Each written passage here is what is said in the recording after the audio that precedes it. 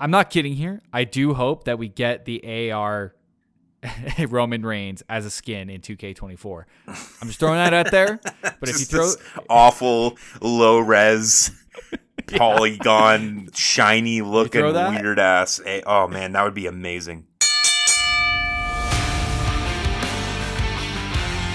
Welcome to 141 and 2/3%, the wrestling podcast hosted by two lapsed wrestling fans who could literally stop watching wrestling at any time. I'm back, baby. Listen to the dexterity of my voice. I don't need teeth. Jaw exercises. I don't need teeth. Fuck those teeth. Get the teeth out of here. Fuck those teeth. Get the teeth out of here. My name is Tyler. I'm a changed man. That's what I am, Tyler. I'm a changed man. I'm Will, by the way. I gave Tyler a text over on Friday night to tell him how I really felt. And I'm not happy about everything, but we'll get into it. I'm going through some changes in the wrestling world. He's going through changes in his opinions. Yeah. Yep. And they had to, and you know what? It was a shirt that made me change my opinion. It was a shirt that when I saw it, I was like, I've been wrong. I've been wrong the whole time. Wow, the shirt was what did it, wrong. Huh? Interesting. Okay, I'm excited to get to that. The shirt was clearly a decision, and we will get into it here. We'll get into it here. All right. So we're gonna have guys. I got a Tyler Young guarantee. It's coming in under 2 hours today. We're going to fucking nail this down. Okay. So that we can actually start doing some of the additional content that I initially planned for this stupid fucking show. So we're going to come in under 2 hours. Additional content. I've made the decision. I have different note styles here. We're going to breeze through some shit we don't really care about anymore. We're not going to go beat by beat. We're going to trim some fat. We're gonna cut some meat, and we're gonna make it work. I don't have really much for news this week. Do you have anything catch your eye on news this week in the wrestling world, specifically WWE? Nothing news. Nope, nothing news-wise. I did see a hilarious picture of Orange Cassidy and what was the other guy? Darby Allin. Darby Allin at some event, probably a football game with Tony Khan, and I sent it to Tyler going like, they just look like two kids. Like stuck. It was pretty at great. Their dad's work function. And I was like, I've been hanging out with, this sounds terrible as soon as I say it, but I've been hanging out with a lot of kids lately, been doing a lot of family events, and all kids want to do is play on their Nintendo Switch. Absolutely. And I feel it. I feel you. And just seeing that picture, I thought that was great stuff. But no news, just a lot of memes. My nieces just got Nintendo Switches, which I was actually kind of shocked. They both got Switch Lites, and I'm assuming it was like a big sale or something, because that family Switchies. That family is not like I don't want to say cheap, but they just don't really do like superfluous purchases. They're poor, and they're definitely not poor. They just like kind of like are they curate their children's technology exposure. So I was kind of shocked to see that they got some Switches, but they're getting older, and if you got two kids nearly the same age, you get one of them a Switch, you got to get the other one a Switch. That sucks. Yeah. You gotta put some years in between the two kids so you can delay the inevitable. Because eventually, like, you get a kid one Switch, and then you have a kid 5 years down the road. They can get the like Switch 2, and the first kid can't complain because he's already making his own money. Exactly. Yeah. Right? I mean, that happened to me. Like there was a brief period there because I'm 5 years older than my oldest brother, and I have three little brothers, where I started working and could like afford things, and they had to like come to the understanding that just because like a console was in the house doesn't mean it's for everyone. Because I bought it, it's mine. It's not like a Christmas gift for the family. So I actually had a Nintendo Wii at one point, and I wasn't gonna say getting sick of it, but I wanted to switch over to an Xbox. So my mom bought the Wii off me, and then I used that money to buy an Xbox. And that was the end of my Nintendo only fanboyism. And I got Call of Duty, and I was like, beep, beep, beep, beep, beep, beep, beep, beep, beep. There you go. I think I was... I had a sister, so I never had to worry about the shared console sort of thing. Like, she had a Wii, but she played, like, Wii Sports on it. And I wasn't really that interested in the Nintendo stuff, so I was just like, I was with you. I was in the Call of Duty zone, hiding corners, Hell yeah. Camping, baby. Put a couple claymores down. Find a tall tower. Sniping people. Yep. And just the only other start shooting. The only other piece of news I had was I saw that it wasn't exactly like serious, but LA Knight was like, Usher should play Yeah at WrestleMania. And I can come out. He absolutely should. I can sing it with him, which is a great idea. I want this to happen so badly. It would never, ever in a million years happen. Never. But I mean, crazier things have happened. Like, you know, we had Bad Bunny show up and literally have a match with Damian Priest. Yeah, it's true. Last year. Yeah. And wrong. That's a superstar. The Bad Bunny's huge. So crazier things have happened. I just don't know if Usher has what it takes. Based on a Super Bowl performance, I'm worried about his stamina, and show stamina is different than ring stamina. Oh man, I'm not worried about his stamina at all. He fucking killed the Super Bowl for a man of his age, doing all that dancing and no lip syncing. I think he was legit singing the entire time. You know what? I just totally thought there for a second that Usher was going to be in a match with LA Knight. Don't know how that slipped into my head, but for a few seconds there. But you liked what you saw in your head? The I really match? Liked it. Who gets to win The crowd Yas would have been insane. Oh man, every hit just Yas all over Philly. Oh yeah, and then you have the echoes of the yeah too, because there's Usher fans doing the yeah, and then yeah. The LA Knight fans. Yeah. That is news. I think that's worth getting trending. I don't know if that's going to get very far. I really liked it when Grayson Waller tried to take on the Swifties, try to coax Taylor Swift into a WWE squared circle. It's a smart move. He's got nothing to lose there. He's got nothing to lose. It should have happened, but it didn't work out. Unfortunately, I think the Swifties just drowned him out on Twitter. And he couldn't get anywhere. Yeah, he's not quite popular enough. All right, well, let's pick it up and go right into SmackDown from February 16th, live from Salt Lake City, Utah. And my note here, my first note is Utah. I'm in a miserable mood. I miss food and cigarettes and booze because this was Friday. This is your normal state of being. I don't know why you need to write that down to let us know. I was just the whole tooth thing. I will say. We're lucky we recorded the day of, because I was just increasingly more and more miserable for those first 4 days. Like, Tyler hates teeth. The lack of cigarettes and booze was one thing, but the lack of food was definitely by far the biggest piss off. I was so sick of pea soup and applesauce and pudding and mashed potatoes.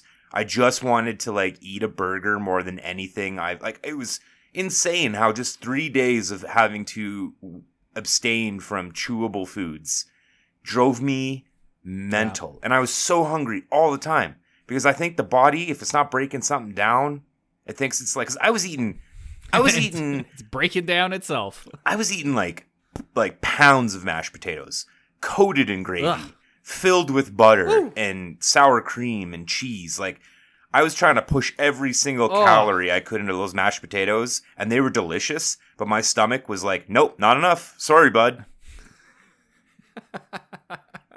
What a disaster. Stomach is like, kill me. Just absolute I don't know, disaster. Man.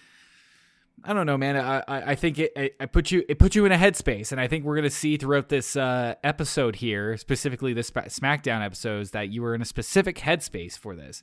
Even I noticed something when I was texting you during this episode as well, and it was pain. Just what was it particularly that was signifying pain to you? The response times. There was a long intervals from responses. And I knew you were watching. But it took a while, and that was telling. And short responses, lots of ha-has and teehees, LOLs. Yeah, that makes sense. Yeah, your ha-has and teehees. I was such a prick to Sharon, my fiance. I was so mean, and I was and I knew it too. I was telling her while it was going down, I'm so sorry that I am a misery to be around right now. and I can acknowledge the fact, like, I know what's happening, but I cannot change it. I want to die. Was she like, this is normal? This is everything? This is every day with you? I am not surprised by your behavior? She dealt with it pretty well, but, like, you know, she was, like, getting, especially, like, when I was peaking, she was peaking with her frustrations. Like, yeah, we get it. Yeah. Your face hurts. And then you add in wrestling on top of that, and we already know how much she hates wrestling. Oh, yeah. So she can't even, like, try to put up with it. Which is kind of weird to me, because she's such a fan of reality television, and I do think there are some parallels there. But I don't know what it is that is her block. I think it might be, like, her feelings about wrestling as a young person were so negative that, like, she just can't get over that mental block. But I mean, I feel that. Yeah, she just can't really... She's tried. She's tried a little bit. I think for her, especially the matches, is where she really checks out. Because if you're just following the promos and the storylines, you can kind of get behind it. But sure, yeah, it's the actual, like, wrestling matches itself where she's just completely checked out and couldn't care less. Interesting. Well, I mean, to each their own. But speaking of matches, we're kicking off this Friday night SmackDown for February 16th with, I believe it's KO versus Dom. That's our kickoff match. KO versus Dom in an Elimination Chamber qualifying match. Dom. I gotta say, I think this one was. I thought this one was a way more straightforward than I thought it was going to be. I said last week if I was going to put money on it, I would pick Dom. And I see why they went with KO, because KO obviously is the more experienced wrestler. I think has more of like a face appeal to him. But having a full-on heel in EC like Dom would have added a little bit more dimension to the EC lineup right now. But that being said, what I wanted to happen was like Judgment Day gets involved or something else gets involved, but instead we got something a little bit better. Yeah, it was, it was a pretty sluggish match all around. I thought it was, a way too many false finishes for the amount of time that the match went on, and everything was kind of moving a little slow. I don't think KO and Dom have worked together very much because they didn't really have too much chemistry in the ring, I didn't feel. Not too much, yeah. And, it was Dom coming out with the mic, which was interesting. You don't see that too often, but he's still getting those boos. People still love shredding his ass when he comes out and cuts a promo with the mic. They still love booing over him, which we haven't really seen much of in the last, I'd say, 3 or 4 months.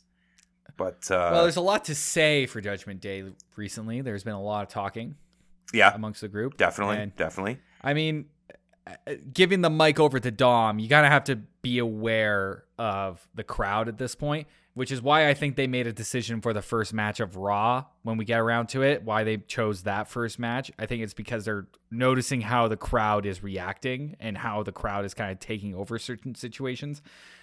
They're planning these bits. Like, they clearly wanted Dom with a microphone so they could get the booing in and to also put KO in that super face situation where they can just beat his ass. Yeah, you're not wrong. And I thought it was, like, again, the match wasn't great all around, but R-Truth coming out and yelling about at first I was like, he's yelling something about the Miz?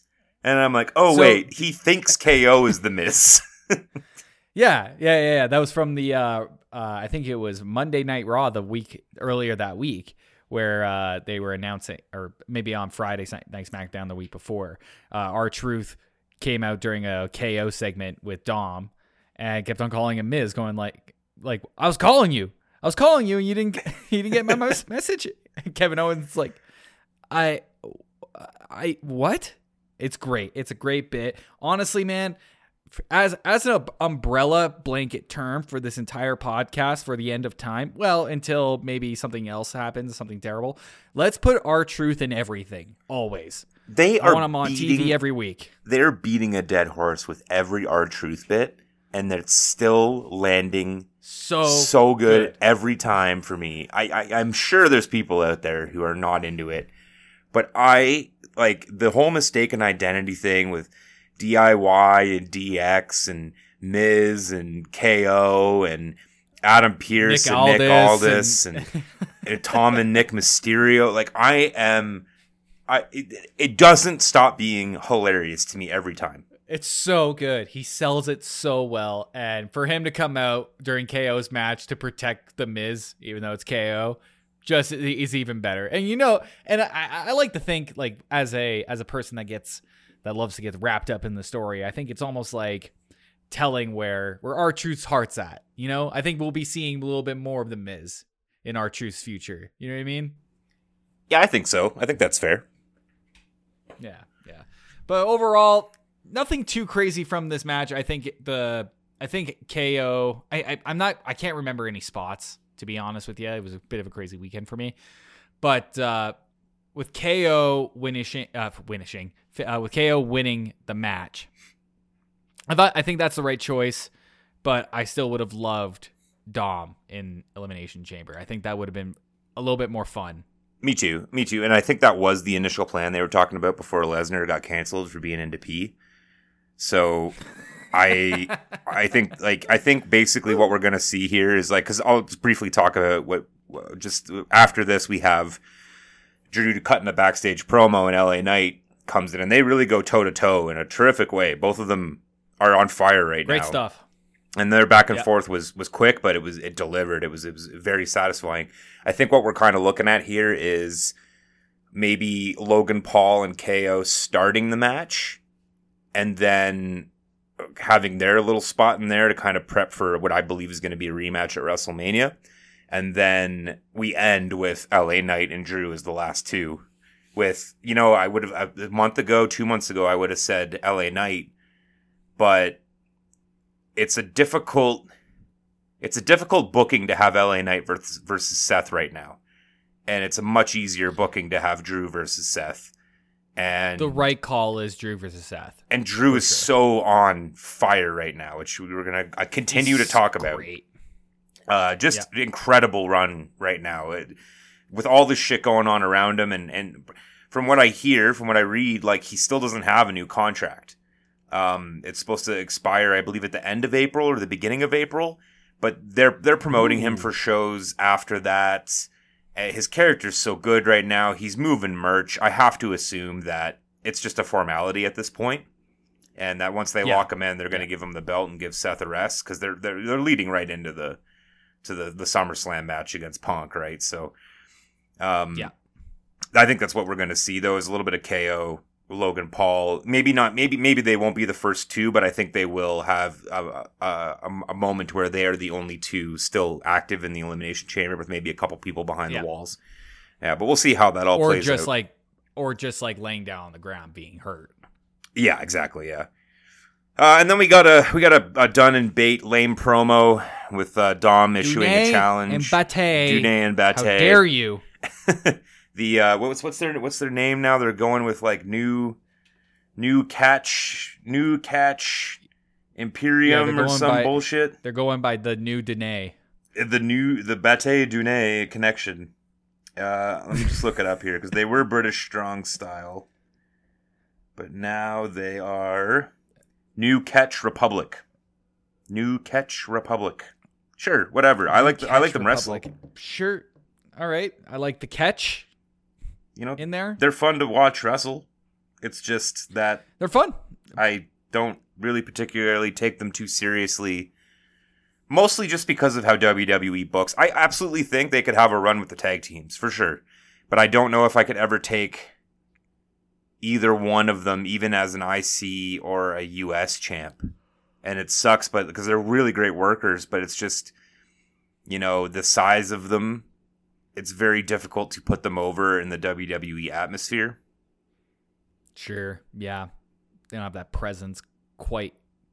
They don't really quite have that presence that you need from a singles performer. Yeah. Size but, like, they've got all the skills there. In fact, like, that match that they had with DIY is fan-fucking-tastic. Like, it's great. But you're right. Like, they just don't have that, like, just that little touch of the sauce to put them up as singles. But putting them as an actual named tag team That could help. I think that we need a little bit more matching outfits, though. I think we need to get. Okay. I know that Tyler, like we were talking about this with Tyler Bate last week. I'm going to keep calling him Bate, by the way. This is. I love it. We're in now. Bate and Dude. It's happening. I'm sure some of the listeners are going to be like, I fucking hate this. Anyway,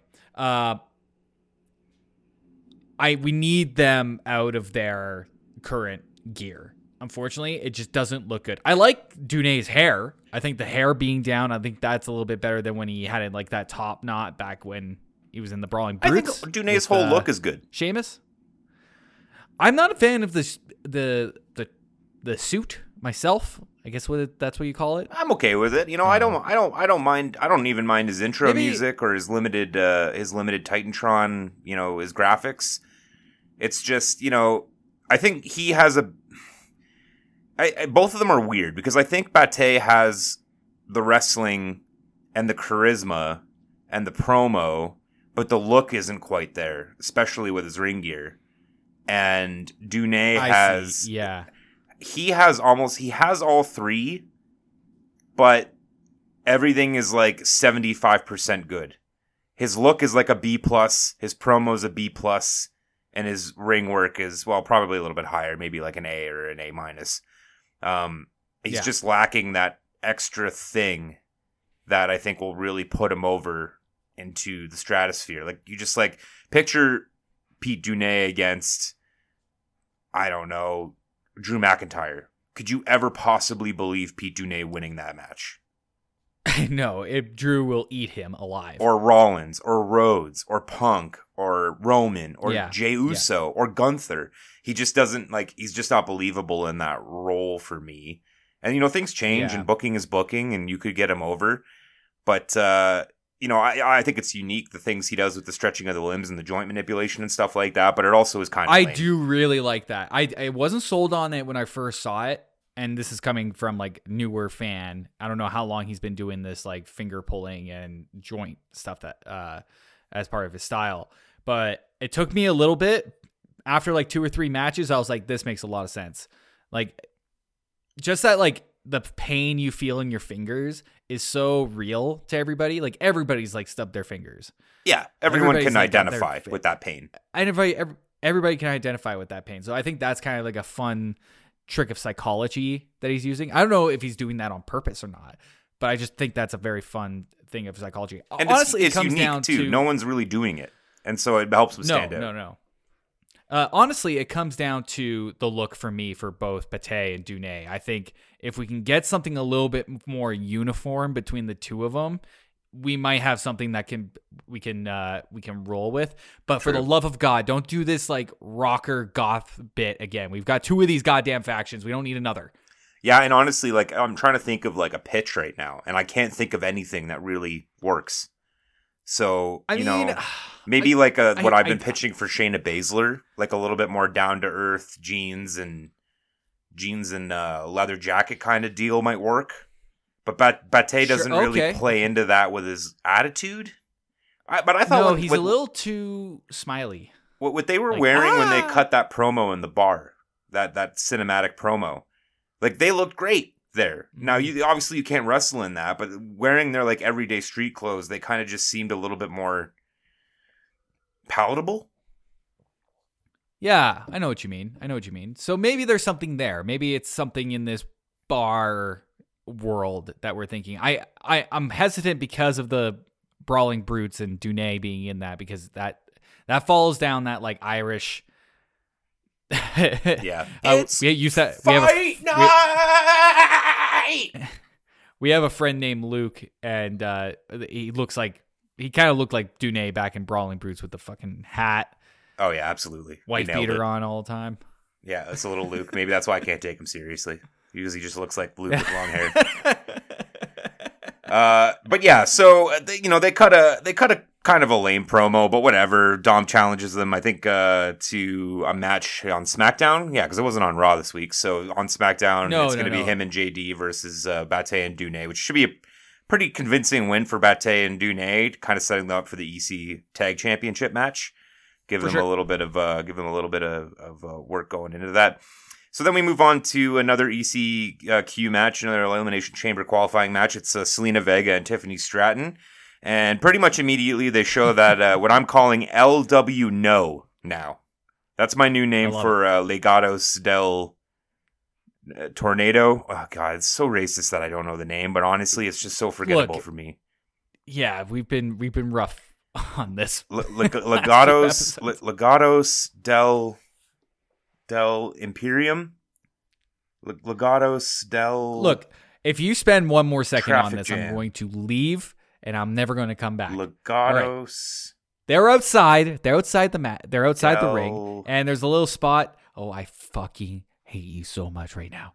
All right, man, I took a gummy before recording this, and now I have to host the show. You piece of shit. Legados. We got LW No. So we got LW No in their ringside. They show them there before the break, and then coming out of the break, LWO shows up, and it was a really rough match. It was another one of those 3/4 speed matches where they were doing all their little bits and boops and bops, but everything was just a little slow and a little out of sync. And I like Zelina Vega, and I love Tiffany Stratton. Again, another situation, second match of the night, where I don't think they have a lot of history working with each other, and it kind of showed. Just a few botches, some rough spots here and there. Nothing was really smooth. And then, Vega pulls the LW No girl over the barrier, and then for some reason throws her back over the barrier.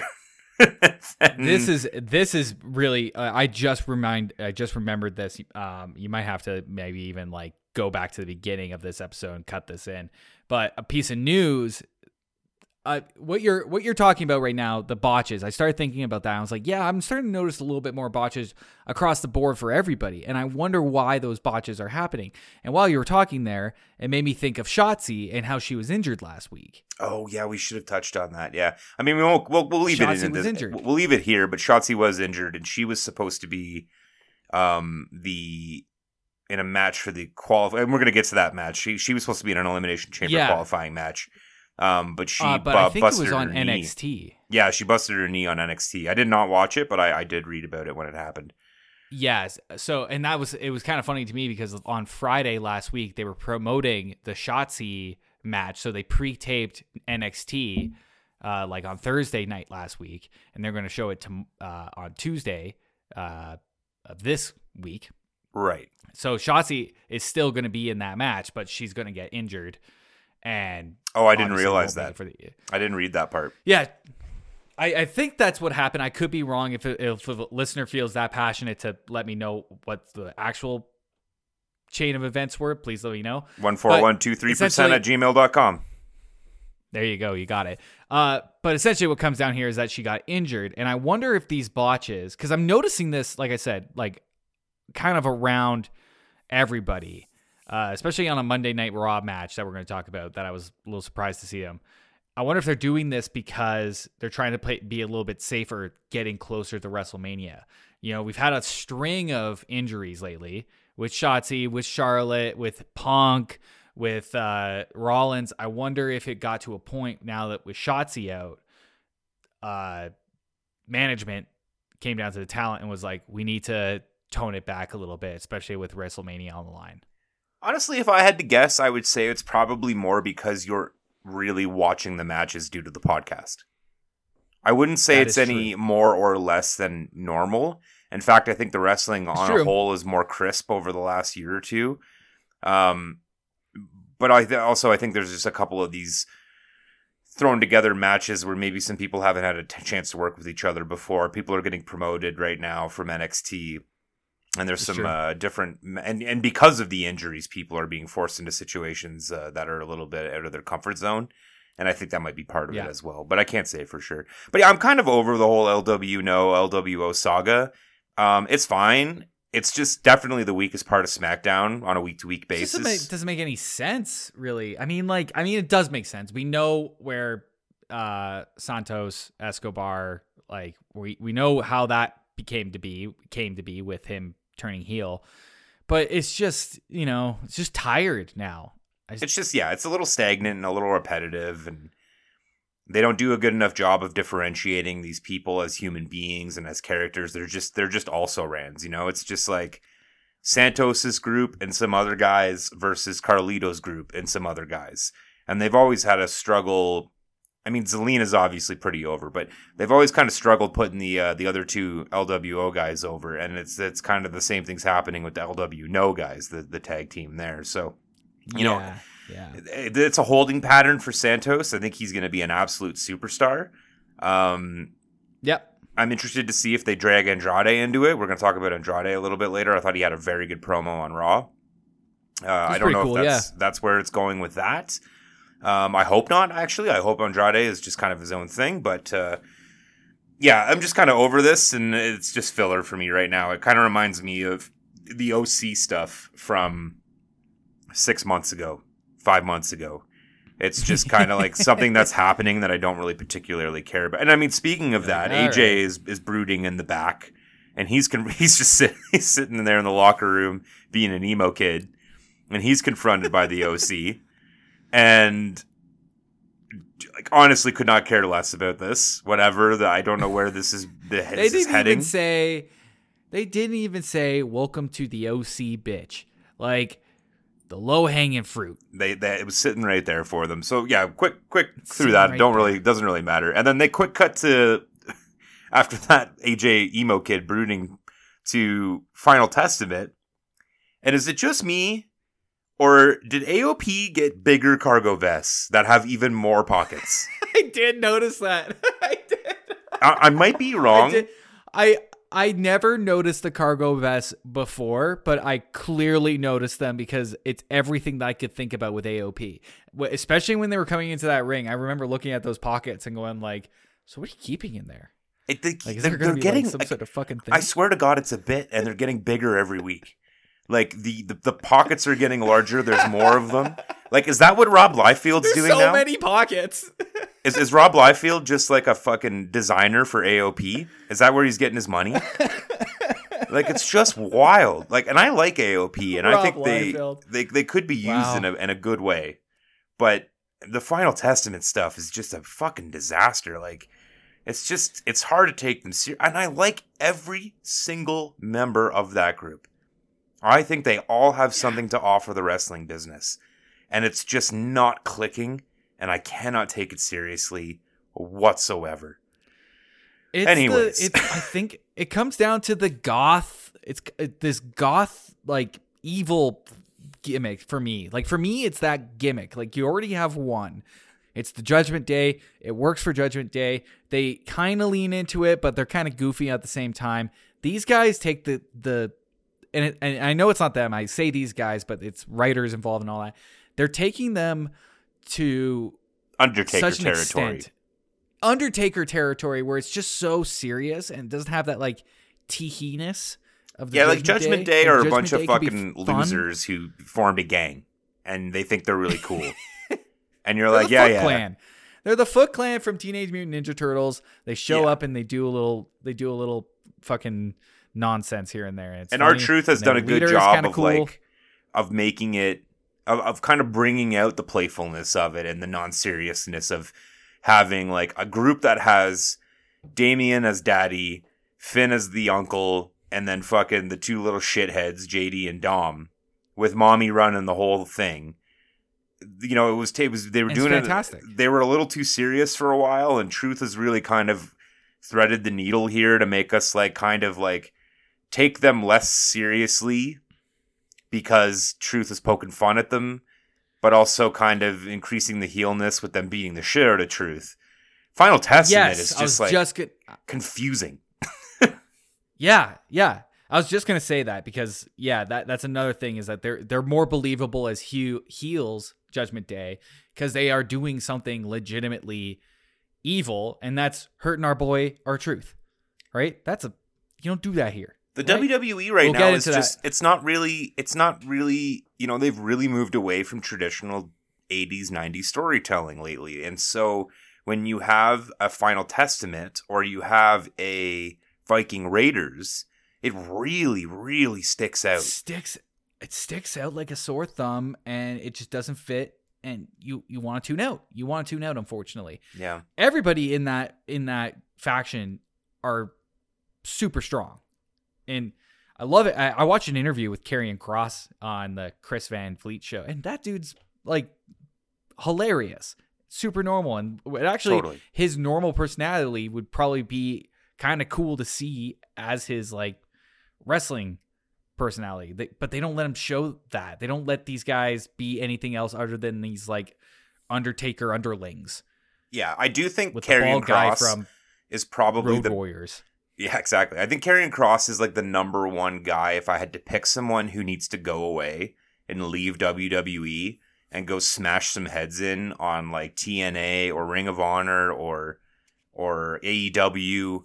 Like he could be such an effective, I think he's like, he could be like an MJF. He could have that kind of would be cool heel middle ground. Drew Mackin, kind of what Drew's doing right now, kind of comedy seriousness, but also kind of a dick. And he could totally pull that off. But I think he needs to go away and kind of refine that and get people to forget about him a bit. And then he can come back to WWE. I could see him as a world champion, 100%. But he's nowhere fucking close to it right now. No. And unfortunately, it's this group. It comes down to this group. It's the booking. That is a really good point. Because even when you have AOP and what's the bald guy's name again? Paul Ellering. Paul Ellering. If you have AOP, Paul Ellering, and what's the girl's name again? Scarlett. Get all three of them, or get those four. That could probably work a little bit better. Karrion Kross is he himself has a bit of a shadow that's kind of overcasting over everybody. And because that's not working, it's not vibing well, Yeah, and it sucks because I really do respect his in-ring work, and I think he's good on the mic, and I think there's a lot of potential for him, and they're just not utilizing him correctly. And the supernatural shit is like, it's just not getting over with anyone. No one gives a fuck. Yep. But yeah, let's move on from FT. So so we got a damage control promo. It was very Nakamura-esque. It was one of those delivered in Japanese, which is good. They put them in their comfort zone, let them go off in their native language and translate it. I thought it was fine enough, but it is what it is. They're just talking shit about Bayley, and they've kind of put that on the back burner this week. Anything else to say about that? Nope, you nailed it. And then. And then we cut, I think, from the break, or perhaps from the damage control promo, I don't remember, to two NXT guys I have never heard of, standing in the ring, no intro music, and AOP is in desperate need of a legitimizing. Just right away, it's like, oh, RIP. And so AOP goes in there and stomps the living hell out of them as expected. And then let's move on to, we got Logan Paul and The Miz. No, you missed a very crucial bit about this match. And it's not about the match itself. It's about our conversation about the match while it was going down. Oh, yeah. Because I sent him a text. I was like, I think you're at this point in it. And that means if you're at this match, it's going to be done. That match will be done in 3, 2. And then he already sent me a message going, it's already done. Yeah. Like, fuck. Knew exactly what I was getting into when that one started, for sure. And I haven't seen that in WWE in quite some time.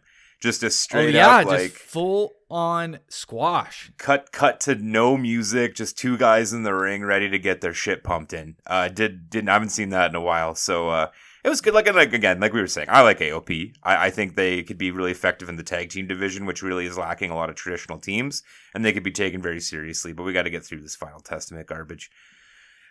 So Logan Paul and The Miz. Shocked to learn that it was Logan Paul's first televised match on SmackDown. Didn't know that. I guess it makes sense. Crazy, eh? He mostly just, I guess, performs at PLEs, which makes sense. Yeah, but he's looking for legitimizing in this world, and I respect that. I think what was clear about this match was it needed to be toned down, and I feel like Paul sometimes has this need to go because every match he's had has been on a PLE where you can expend that energy, and he's also had like 3 months to recuperate. So when he comes back, he's like all kinds of fresh. So seeing him wrestle within a couple of weeks. Oh, no, not a couple of weeks. He didn't wrestle. He wrestled. It doesn't matter. Coming to SmackDown, where he'll probably be trying to perform more often. I think it was clear here he toned it down a little bit from the craziness that he usually does. Yeah, and they put him in a match with Miz. He's a great guy to be in the ring with Paul because he can call the match and kind of carry him along. It started really quick and good. Something got fucked up a little early. There was a couple rough spots. And they turned the corner and picked up the pieces after that. There was some real creative offense by Logan, which I really like about him. He'll bring unique move sets to the table, I think, because of his lack of training. It was fine. It was a fine match. There was some more mild interference by one of Paul's lackeys. Jeff is his name. Who this guy looks so fucking weird. What is with that shit-eating grin he's got? Yeah, is he baked? Is he on opiates? Is he on fentanyl? He's on so much gummies, man. He is fucked up. He has no idea where he is, and he's having a great time doing it. It's wild. The one thing I want to point out is Logan Paul's Mav logo on his pants looks a lot like AEW when it's upside down. Like, it looks exactly like it says AEW. Paul, Mav logo. I want to see this. I want to see this in person. I don't know. It's because the way that they do the A for Mav, they do like the lowercase a. So it looks like I see. Okay, because I was getting because I was looking at it. And all I get are pictures of birds, like his actual bird logo. Because he has a clothing line. I didn't know this. I'm learning this right now. Called Maverick. I know. I didn't know that either, which we probably should have. But yeah, we probably should have. Look at this. I'll send you one right now. Look at this picture. No, I'm looking at one. At it upside down. I'm looking at it. Yeah. Like if you look at it upside down, it straight up just says AEW. It says AEW. I wonder if that's a moment we caught there. 3D chess by Logan, as always. 3D chess. Anything else you want to say about this match? I think it was pretty straightforward. Probably one of Logan's weakest matches, but kind of necessary.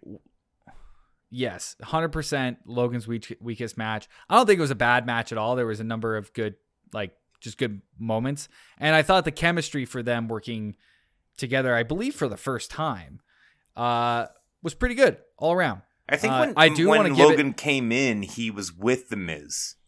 I think Miz was the heel, and Logan was his Hollywood buddy, if I remember correctly. But I don't think they've ever wrestled each other. Good point. Yeah, I'm not sure. I do want to point out that the Miz's wife, I think she was diagnosed with cancer a couple weeks ago. That's why that R-Truth match where he was calling the Miz, going like, Miz, where are you? They're gonna kill me, Miz. One of the best moments ever. That's why Miz wasn't there. But that's conjecture. But that sucks, man. He's still out there. He's still going for it, even in this time. Yeah. Fuck, we man. wish all the best to Maryse, and hopefully she recovers. No problem. Good Canadian girl. Maryse. Sorry, I'm terrible with names. Yeah, that's fine. And then so we move on to Naomi Alba Fire for another Elimination Chamber qualifying match. And two things. One, this is where Shotzi was supposed to be. Shotzi was supposed to be in this match. I'm not sure. I think Shotzi would have probably won. She is doing some stuff on NXT. I'm not entirely sure exactly what she's doing, but I know that she was in NXT as a fairly big woman in NXT. Maybe doing some developing, like maybe getting her touch over somewhere else so that they can bring that heat. Yeah, well, like they rotate people down there, right? Like Becky had a run with the NXT title there like 6 months ago, and she was doing a lot of work down there. And they will like fold people down there to like help build up the kids, and if they don't have anything going on the main roster. But it's kind of a coin flip for me as to if Naomi or Shotzi would have been the one qualifying for Elimination Chamber originally. But yeah, good question. I think I would have probably put it on Naomi. if Shotzi was in the match. I just have a feeling that she's like a touch. Like Naomi's one of those wrestlers that I think is a touch more over than I think they are. Like because Naomi, you have to me, I no think, experience with them. Yeah, no experience. And then like my first experience with Naomi was at Royal Rumble, and that was huge. Like she had such a huge ovation when she walked in at number 2. So I was she is like, beloved by the fans and the locker room. From what I understand, she's a big favorite of everybody. Because I don't have a lot of experience with her either. I have more than you, but they do talk a lot about how over she is with everybody. Everybody, yeah. And I think she helped.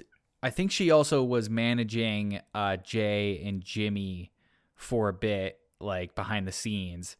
I know she's married to Jimmy. Maybe. Yeah, she's married to Jimmy, but I think she was doing some managing for them, or like again helping them with booking, right, something along those lines. But I that's conjecture as well. I just read that on the internet, where everything is fact. Everything is fact. So yeah, as soon as you see this happen, you know that Naomi's going to win. There's no way they're just going to throw Alba Fire in there. They're barely doing anything with her, and in the tag team division, where they really should be doing something with them in the tag team division because they're a great team. And they're advertising this as the last match. You know, they do that thing now where it's like, it's like one last match sponsored by Capital One or some bullshit. Yeah, I did notice that. And there's 45 minutes left in this show.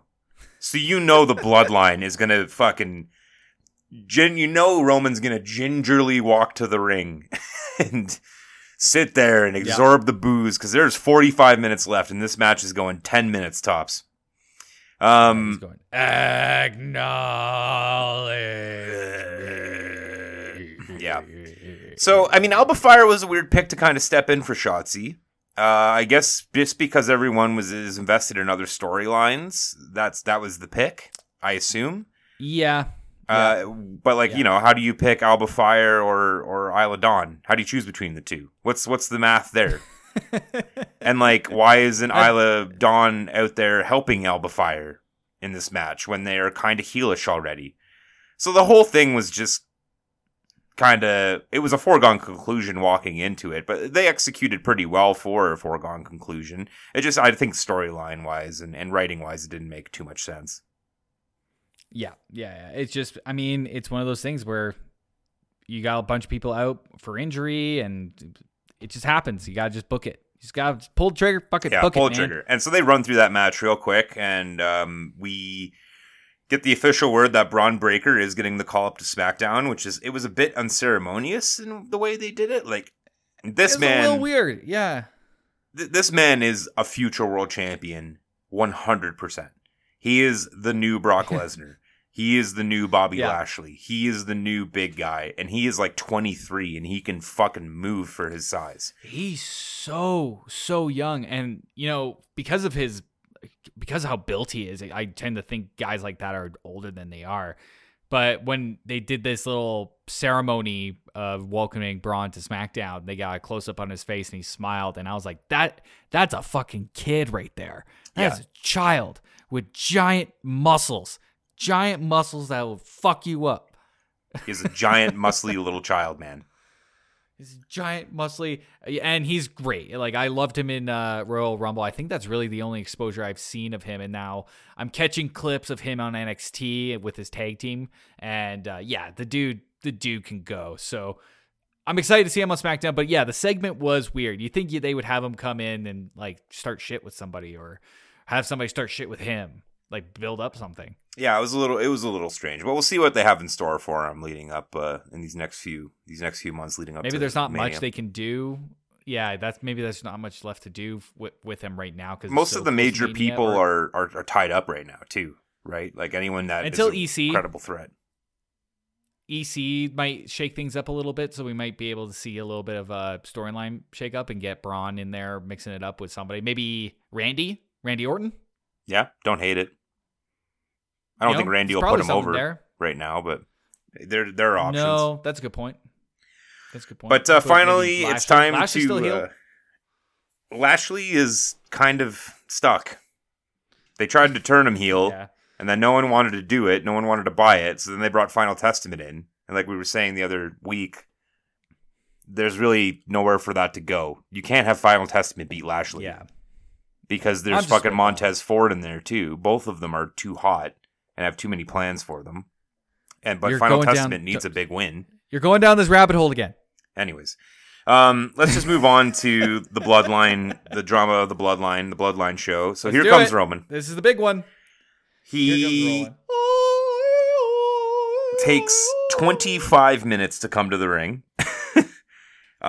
They really like, hey, WWE, I've seen the download numbers. I've seen how many people are downloading in Stamford, Connecticut. 200 million you're listening to me right now. You have to get rid of the AR Roman. You have to get rid of him. It is so fucking stupid and unserious, and it's just so bad. It's so bad. Like, I make fun of the Randy Snake. Yeah, it's gonna get your snake. And I make fun of some of the other ones, but that AR Roman is so bad.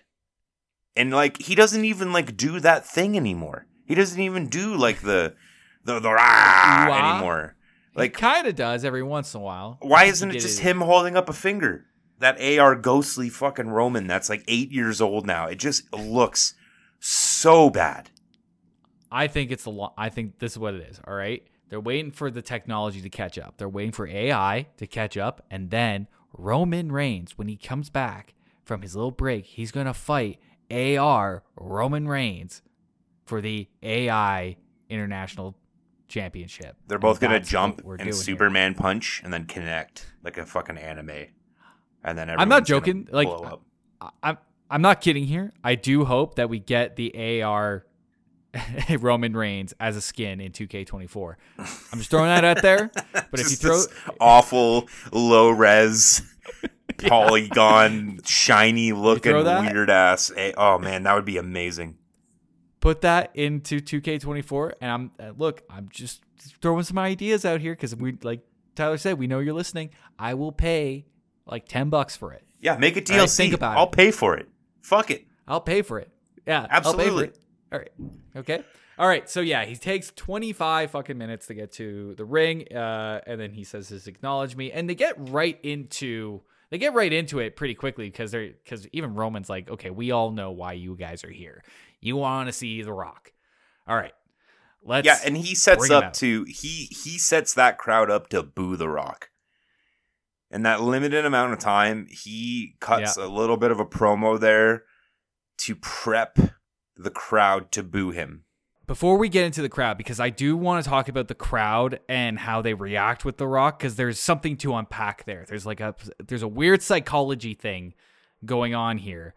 But before we get into that, we have The Rock come out, and The Rock is wearing clearly is some very purposefully chosen shirt with a design on it. It is classic Rock heel attire. It's classic Rock heel attire. It is Nation of Domination era Rock. He probably wore it on like a Raw in 1998. None of us have realized it yet. I don't know. I think he got it from Dan Flashes. I'm stealing that joke, by the way. I actually thought that when it was happening. I'm like, wow, look at that complicated pattern. The complicated pattern alone makes that so expensive. I'm keep stealing from this meme. I sent Tyler a meme that was basically making Dan Flashes joke. And if you don't know what Dan Flashes are, or Dan Flashes is, then I think you should leave. Ba-dum-bum. That's right, baby. So looking at this shirt, all right, for the last 2 months, we've had this type of Rock that we've been getting, and this particular Rock that we've been getting has been wearing black attire pretty much everywhere he's gone. Maybe like a dark gray, but a pretty dark black with a Brahma bull on it, that whole shit. This shirt is such a decision that The Rock is making because it's so good. It's such a clear, like, I need to make myself a heel to make this work. Now, what this does is that it makes me believe it's a pivot. It's a pivot. Thank you. It's a pivot. Thank it's you. been a pivot the whole fucking time. I wanted to believe. Look, I'm an optimist. I want to think that they're playing 4D chess with my heart, with my soul. But no, they just made a dumb booking decision that the world shit on. And we all like started screaming at them. like yeah. Yep. We started screaming at them like when you're a kid and somebody breaks your toys. You're like, no, you don't fucking break my toys like that. You start screaming at them, spitting. That's what happened here. And we legitimately started screaming at them on the internet. And they listened. And, Rock did too. And you saw it in this promo. Rock went, okay, you want heel Rock? You're going to get heel Rock. You're going to get heel Rock. And he goes so far heel that when he enters the ring and he starts talking. Now, I do want to preface it in saying that I think everything he does here is great on like the wrestling and like in the big picture moment. But I did think that The Rock here was really struggling to accept the heelness. Like he was doing the heel, like Hollywood Rock heel bit. And he was saying the things. He called people like he called that guy a bitch. He was going hard, but I felt like there was a touch of apprehension in there because he doesn't like being this guy. He doesn't like being Hollywood Rock. Yeah, like it was he was trying to like just to move it back to when he came out. So his music hits, the crowd pops. Yes. He emerges less of a pop.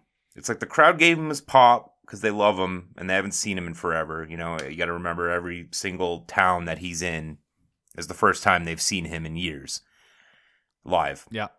And then, so they pop for him and then they give him a slightly less pop when he emerges from the back. And then they start booing him. Right after he shows the goosebumps again, which was like a little subtle nod to being like, I love this. I can't believe this feeling. Oh, it's so that's cool. What you think that is? It's still me. Wink, wink. Yeah, I think it's him going, I still feel it. It still hits me every time when I come out.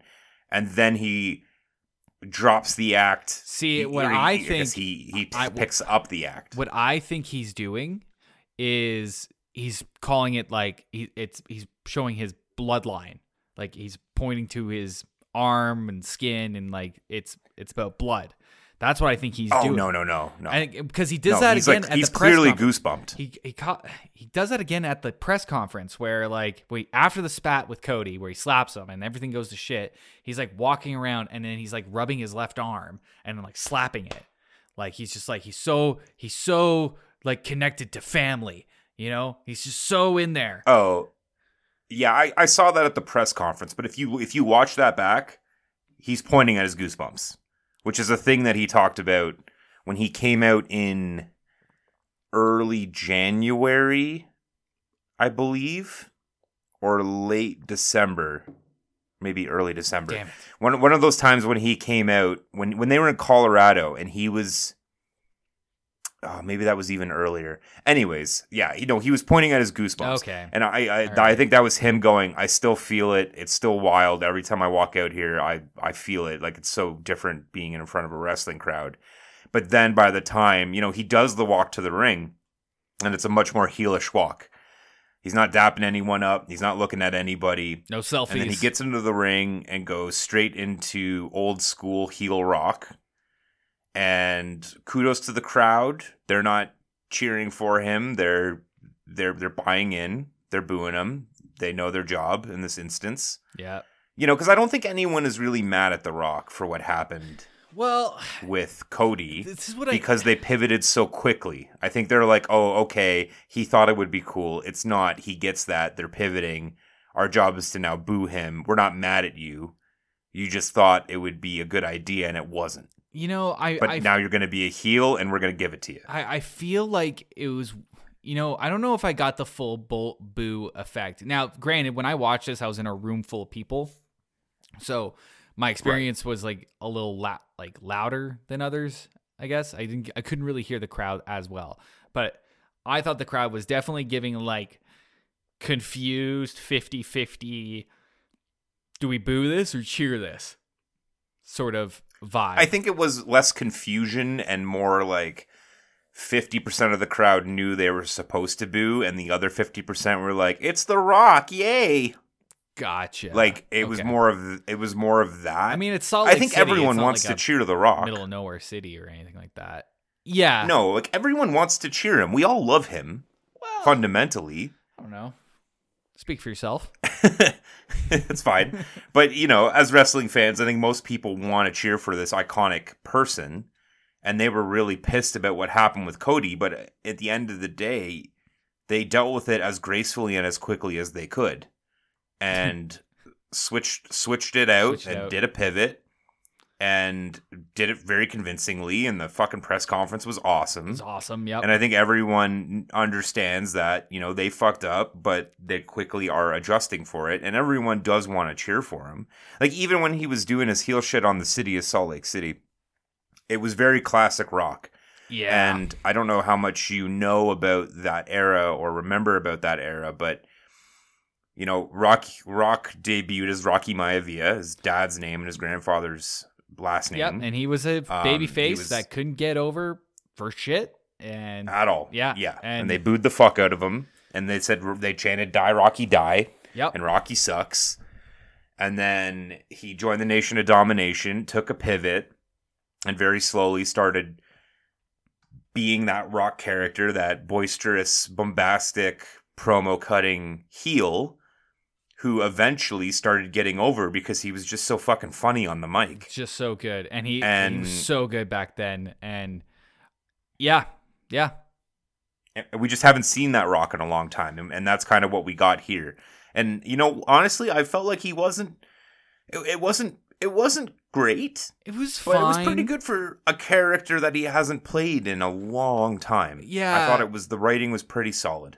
Yeah, I think he did the right spots, like when working with the crowd, like fucking with them when he's like doing "Can You Smell" and the crowd's doing it with him. He's like, no, the sing along time with the Rock is over. I like that, those little touches. He nailed those. But as far as the fluidity of how he spoke went, it could have used a little bit more practice, and that's just gonna happen when you're not doing that. You're not improvising every night for a year, right? Just talking to people. Yeah, it kind of landed a little flat at the end. Yeah. It was a little boring, a little long, and I really found it funny that the last shot Rock didn't know how to do the one for the Bloodline. Yeah, and the L, just this thumb sticking out. He had his thumb out, and I'm like, even Solo's thumb is tucked in. And that man's thumb is taped, and he loves his thumb. His thumb is his best friend. And even his thumb is tucked away. And The Rock is just sitting there with that one and the thumb out. I just had a great idea. All right, theory. What if the thumb was actually the being that was talking on Twitter back in 2013? It wasn't Solo. It was the thumb on Twitter sending messages out. And that's why he deleted it. The thumb fears math. The thumb fears math. Cody's kryptonite is the thumb.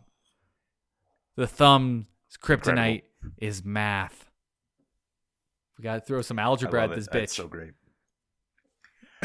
Yeah. So, do you have anything else on this promo before we move on to Raw? I think we covered everything. I mean, like, the important piece here is that the Rock's clothing convinced me that it was a pivot, and that is that's a highlight. I'm glad right you there. finally caught up. That's a highlight.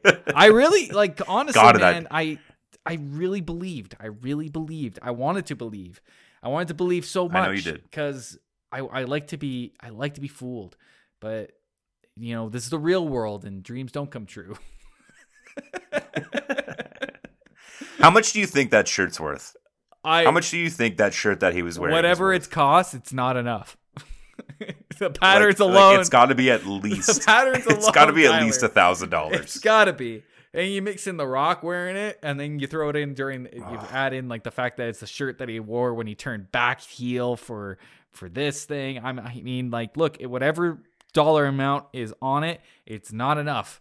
All right, we're gonna get our copy when we go to Dan Flash's. Look that up.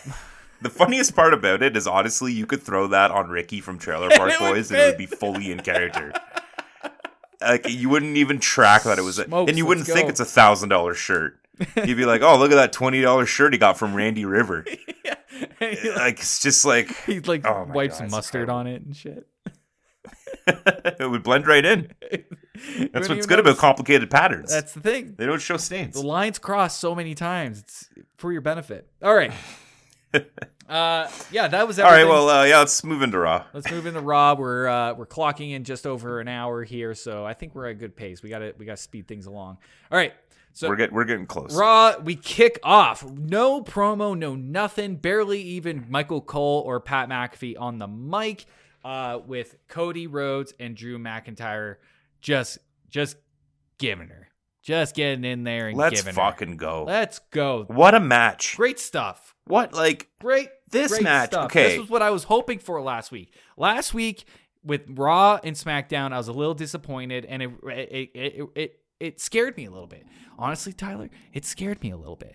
Because that they might be losing it. They might be losing it. Like, oh shit, we built all these great faces and now we got this whole Bloodline thing that's going on, but maybe the pivot was too much, maybe it wasn't enough. It just felt like something was missing here, and then they came back this week with just a banger of an episode. Just this match in particular. Fucking so great. They start off with like a bit of big boy back and forth. Rhodes is kind of playing the smaller guy because obviously Drew is like 6'8" and 400 pounds. You got to. He's working the smaller guy underdog angle. Great wrestling storytelling. And then he starts. Incredible! He starts working on the leg to kind of neutralize the Claymore. Cody's making small comebacks just to get his shit kicked in again by Drew. Drew staying on top. Yeah. Everything is smooth. The reversals are crisp. It all makes sense. No one's fucking getting like power bombed and then popping right back up. There's agony. There's fatigue. There's working on body parts.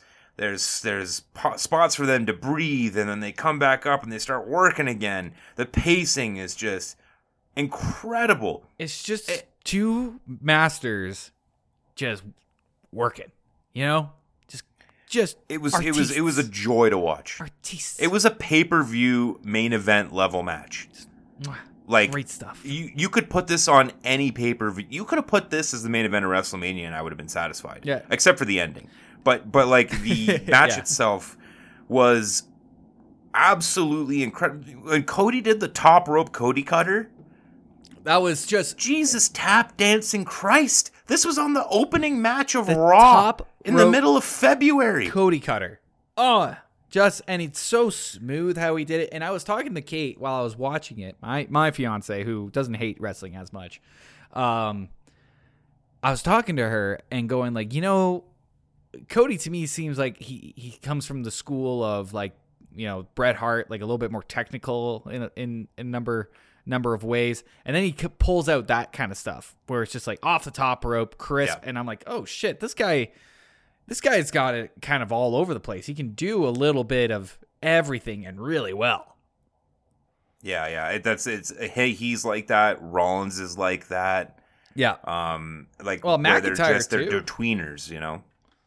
For a big man, McIntyre can pull some shit off. Yeah, for a like big guy. I almost like feel bad about how little I want to talk about this match because it's just like I'm doing a disservice describing it. Yeah. Like, what's the point in describing this match? Go fucking watch Just this go watch match. it. Just go watch it. And sit and watch it. Do not be distracted. Get off your phone. One of the best matches on paid TV I've seen in the last year, or on non-paid TV that I've seen in the last year. Great stuff. Just incredible. Yeah. Just an absolutely terrific bombshell of a match. It ended kind of shitty, but it also kind of necessitated that ending. It needed it. I felt like that the ending with Jay coming out, with Solo coming out, it needed that little hint of spice because that was the thing that I felt like it was missing last week with Cody and the Bloodline. Like, we had our like promos, But the first promo on Monday was Cody for like starting the Whispers of the Avengers Initiative. And then we had Bloodline, Thanos on the other side on Friday night, just doing a little like teaser, really.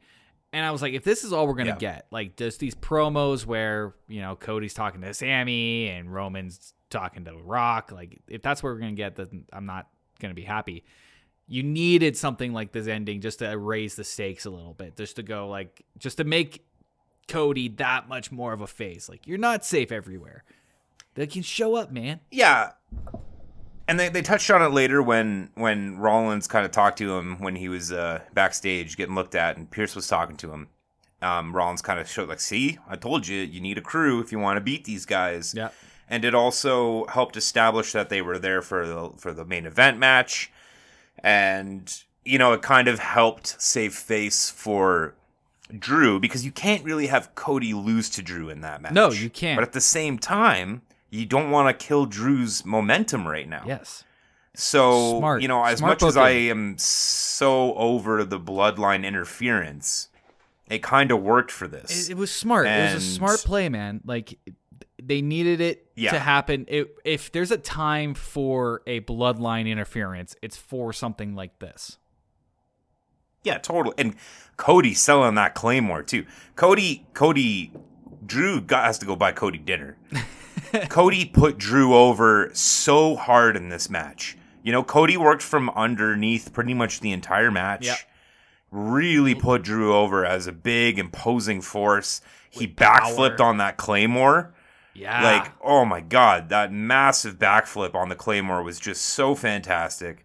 Great then I have to say, I think the piece de resistance for me was when they were leaving the ring and Jimmy had his hand up high five Solo. To dap him up. And Solo was just icing him out.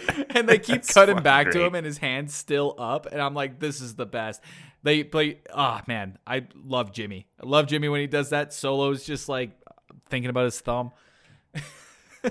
Jimmy's so good as the little shitty, like, pissant member of the Bloodline. I absolutely adore that move with him. The court especially because, like, Solo's the new guy, Solo's the young kid.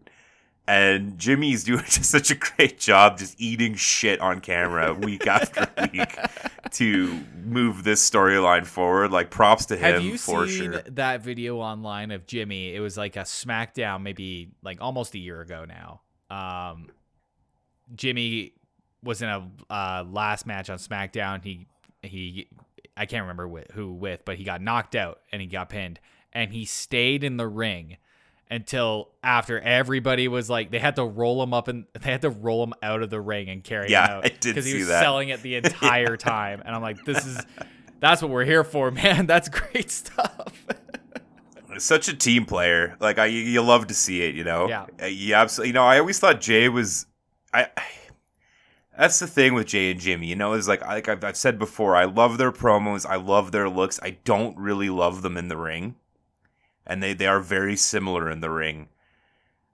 Yeah. But it's hard to. Jimmy's work has always been a little bit less than Jay. Jay's always been kind of the guy they've pushed as main event Jay. So as the next coming, he's always looked a little bit better. He's always worked a little bit harder. Jimmy's always kind of seemed like more of the happy-go-lucky guy to be there.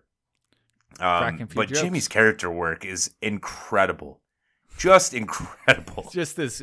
He's got kind of like a wacky Joker thing going on with this. And it's just like, it's just great. Yeah, he's got a Jack Nicholson Joker going on, and Seth Rollins has the Heath Ledger Joker going on. Yeah, that's a good way of putting it. Like, but his Jack Nicholson is still like a 30-something-year-old Hawaiian Samoan dude.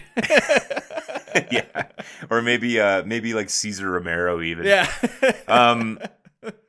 Yeah, so absolutely great way to start the night. It's like a 30-minute match. It's an absolute fucking banger. It's great. It's great. We'd be remiss if we didn't talk about the Telestrator bit. I guess first we should touch on Andrade. The Andrade promo was first coming out of the break. I thought at first I was like, okay, Andrade's in a warehouse. It was fine. What are we doing the here? Telestrator bit. But I thought the warehouse promo was really, really, really well done. I thought it was considerably better than the last Andrade promo. Yeah. And I really hope that they're going somewhere with this because I do really respect him as a wrestler and a worker. So yeah, let's get to the Telestrator bit. Because I don't know, like I went and looked it up because I had to know if they've done this before. And they have done it before, but when Pat McAfee was only like a guest commentator at the announce desk every once in a while. Not every time. But now with Pat McAfee kind of on the announce desk more or less full time, I think they're going to start bringing this in a little bit more. And this first Telestrator bit is so good. Like they had every beat of these jokes just ready to go. They had a moment where they had Solo Sikoa pulling Cody's head back to give him the thumb. They had the triangle eyes focusing on.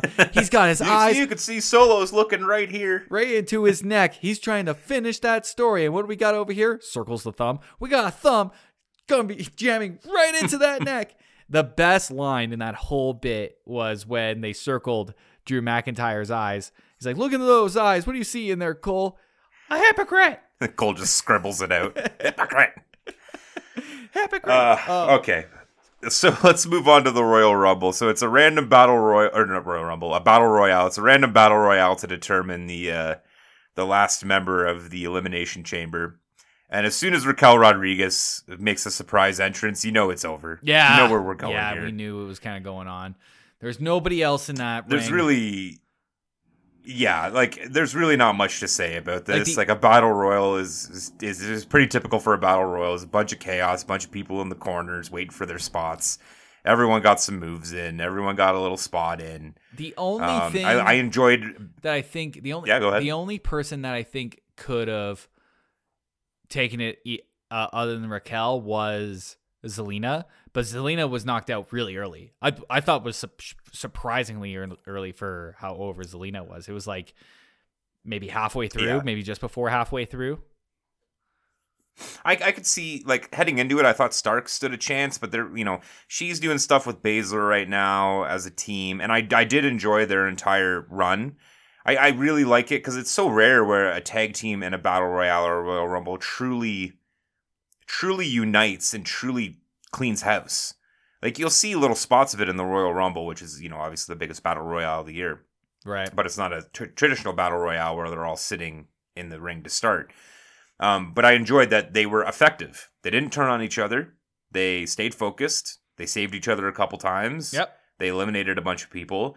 And I thought that was good to just have a straightforward, like if you had a tag team with two monsters like that with a bunch of also-rans, they would clean house. Yeah. And they did, and I liked that. Yeah, that was good. I felt bad for Maxine Dupree getting first out, but not terribly. She's also shit at wrestling. She's not great. It's fine. I like her, but she's shit at wrestling. She's not good at it. I saw a video of her, and she had like a dark match with Nia Jax, and Nia Jax did her big sit on you. Oh, this no. This is what I do. I sit on you. Finisher on her, and Maxine did not sell it at all. She just laid there stiff as a board. Did not move. Oof. It was a little rough. Sorry, Maxine, but you could not pay me to watch a Maxine Dupree Nia Jax match. That just sounds like fucking the worst thing for me to ever watch. Two people I just do not respect in the ring at all. Maybe not so much in the ring, but like, look, I'm a big Alpha Academy fan. So Alpha Academy fan. No, don't get me wrong. I like her as a valet, as a manager, absolutely. And I even liked when they were like, doing the shit where like she was training to fight and she got a win over Chelsea Green, and because Chelsea Green's a little shit heel too, so that like was fun and it made sense and it's fine. But, she's just really bad in the ring. All right, let's keep moving. But yeah, Chelsea Green had the coward spot, and that was it. Raquel wins. She's in the Elimination Chamber. And then we move on to, Jay cuts a promo, and he is just completely unhinged at this point. What was he saying? Like, I literally watched this, like, not even 2 hours ago, and was he just barking? I can't remember. Yeah, like, I mean, he cuts promos like he throws those sloppy rock slap punches, you know, where there's just too many movements and then he hits. That's his promos at this point. He's just fucking going nuts. He's just really leaning into the yeets and the hand movements and everything. Everything is just so exaggerated and over the top. This is absolutely wild. Then we get Rhea and Nia backstage interview in separate rooms, which was weird. Do you think Rhea's already in Australia? Is that what happened there? I'd be surprised because you think that she would fly out with the rest of the crew, but she could be. She could be out in Australia right now and just like spend some time with family. Because she also didn't come out with Judgment Day. No, she did not come out with Judgment Day. Nor was she in the back with them when they showed them in the back preparing for the match. Exactly. So I have to think, I think she might already be out there, and they were just pretending like she was also in the back. I don't think they even pretended. They were just saying that like we have a live stream interview with Rhea and Nia Jax. I think they didn't even really. I thought they delivered it as we have these people backstage in separate rooms. I could be wrong. I could be wrong. I'm not sure, but I got the sense. Maybe it was just because like Rhea's background was dark and Nia Jax's background was a little bit lighter. I got the sense that it was at two different time zones, but it's also Rhea Ripley, so you obviously have a dark background behind her. So I might have been reading a little too much into it. So yeah, she could be down there. But it was interesting. You know, Rhea delivered a face promo here, which makes sense because she's going to be completely fucking over. She's already over at every possible turn, but she's going to be super over in Perth, especially against Nia. But God, Nia Jax, it's like she's reading off of cue cards. It's not great. It's like, not great. She's just so bad. She's so bad. I hate hampering on this every week, but it just drives me crazy. She's very bad at this job. She cannot talk. She cannot wrestle. She has the look, I suppose. She has that's the thing. I feel bad for Piper Niven. This bitch is so good at wrestling, and she's got the same look, and she can cut a promo, and she can wrestle. And they're not pushing her at all. Why wouldn't I just don't understand why you wouldn't just use her instead of Nia Jax, who's so bad? I have no idea. Maybe writers see something there, but I'm not. Whatever they're seeing, I'm not seeing really. She cannot leave WWE soon enough for me. Okay, then we say hi to the people at Netflix, which was very weird. Say hi to the people. Very at Netflix. Weird to be like. Let's say hi to these corporate executives who are sitting behind us, dressed in black. That was very strange. I did not see this part. I must have tuned out. Oh, it was very weird. It was McAfee and Cole were like, we earlier in the year we talked about how we're going to Netflix and we're happy to welcome the fine people of Netflix because they're in Anaheim, so they're in the LA area, of course. And they're and there was just 8 people of various races and ages who were just executives for Netflix who were just hanging out, and they were like, Netflix, woo. Oh, it was very, very, very weird. But thankfully that was quick and out of the way. Yikes, that sounds and terrible. Then they cut to Truth Line with Jackie Redmond, and they're doing a bit like it's 60 Minutes or W5, and instantly you have my undivided attention. Listen. Where are we going with this? This is so good. I'm so excited. This is so good. Jackie Redmond, too. Props to her, because we love Truth. We talked about it this episode. We talk about it every week.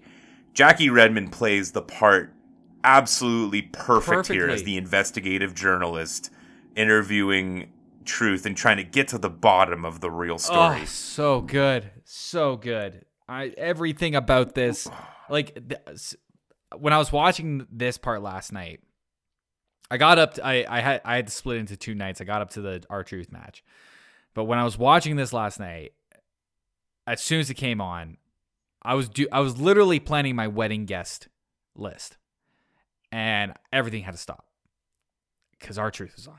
Yeah, I needed so good. I needed it. we could break down every single thing he said in this because it was all gold. But I just want to highlight my personal favorite was when he said, "This must be how Genuine felt when he wrote Pony." Yeah.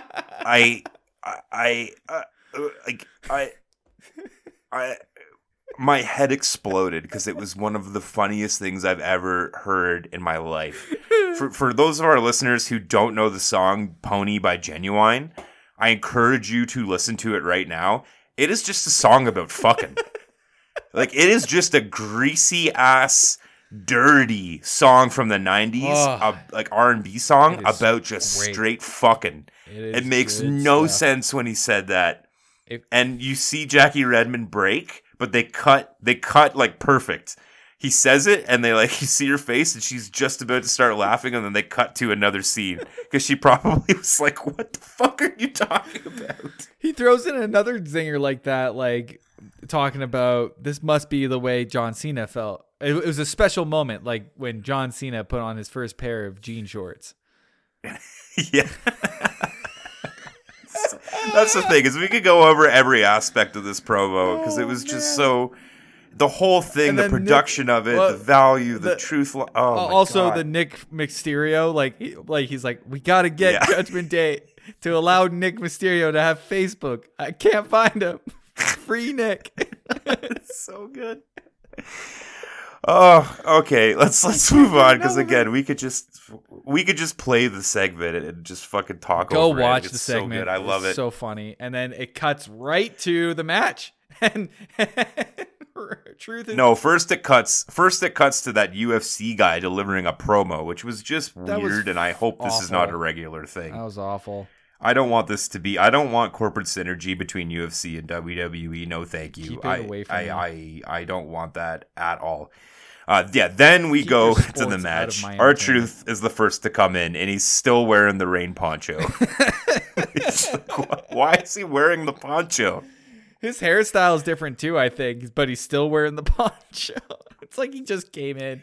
Oh, it's just so funny. God, it's so good. Every bit. The match is what it is. Like it's an 8-man tag, 4-on-4. There's people flying around everywhere. I thought it was great. Disqualifications should have been handed down. No, it's fine. But the thing about these matches it's just there's nothing to really be gleaned from them, There's going to be big spots. There's going to be high flying. There's going to be interference. There's going to be tag breakups and pin breakups. And it was what it was. It was well executed for what it was.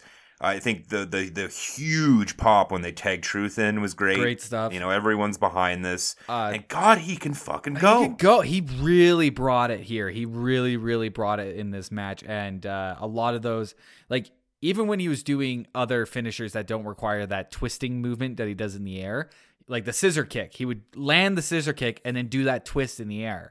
And I was like, you don't need to do that, but he's adding those little flourishes, or even a drop kick and then he does the twist, or just like those little flourishes that he was doing. He brought it in this match, man. He really, really did.